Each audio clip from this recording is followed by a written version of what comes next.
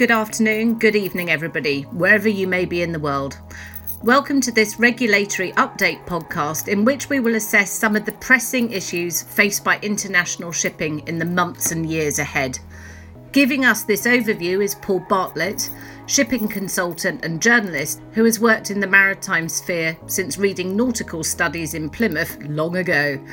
Ship owners and operators face a challenging future as maritime regulations tighten on various fronts. In this podcast, we will take a brief look at the European Union's emissions trading scheme and a range of ship operational issues which are currently or likely to appear in the regulatory spotlight. Over to you, Paul. Now, I'd like to turn to the European Union's emissions trading scheme. The inclusion of shipping in the European Union's emissions trading scheme has been under discussion for some time, but it is very complicated. Unlike shore-based industrial facilities and power plants, ships are mobile assets, and many operate around the world. In the tramp trades, ships can go virtually anywhere at a moment's notice. In mid-July, the EU is due to release details of how shipping may fit into its existing emissions trading structure. At this stage, it is not possible to predict what may come out. It will follow a lengthy period of consultation with the great and the good of shipping, but soundings so far suggest that those affected will not have an easy time. Ships that will be caught up in the emissions trading scheme are likely to include coastal vessels trading within EU waters and inter-country trades within the EU bloc, such as ferries and cargo vessels on fixed itineraries. What is not yet clear, however, is how ships trading in and out of the bloc, either owned or not by European entities, will be affected.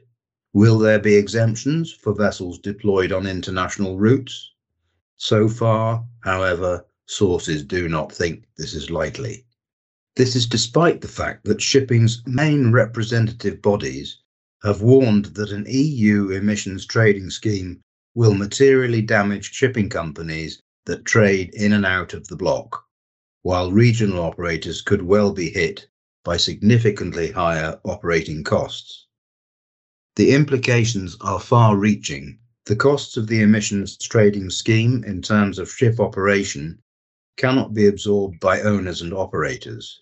Costs will ultimately be passed on to consumers. This has significant societal implications as well as possibly negative implications for ports within the bloc. On a global scale, and depending on what the EU reveals in mid-July, the move could lead to the introduction of similar schemes in other regions, leading to a global patchwork of regulations and presenting a huge challenge to ship operators whose vessels trade on global routes. Furthermore, if this outcome proved to be the case, the overall cost of sea transport would rise significantly. A further concern is where would the money go? Would it end up in central coffers to be used in a range of initiatives without benefit to shipping? Or would it be channeled into the massive research and development drive that will be required by the industry for development of the carbon-free fuels of the future? It is for this reason that a number of industry organisations have called for a carbon levy on marine fuel that could help fund the trillion-dollar exercise of the sector's decarbonisation. The most recent call for such a levy was made jointly at MEPC 76 by the Solomon Islands and the Marshall Islands.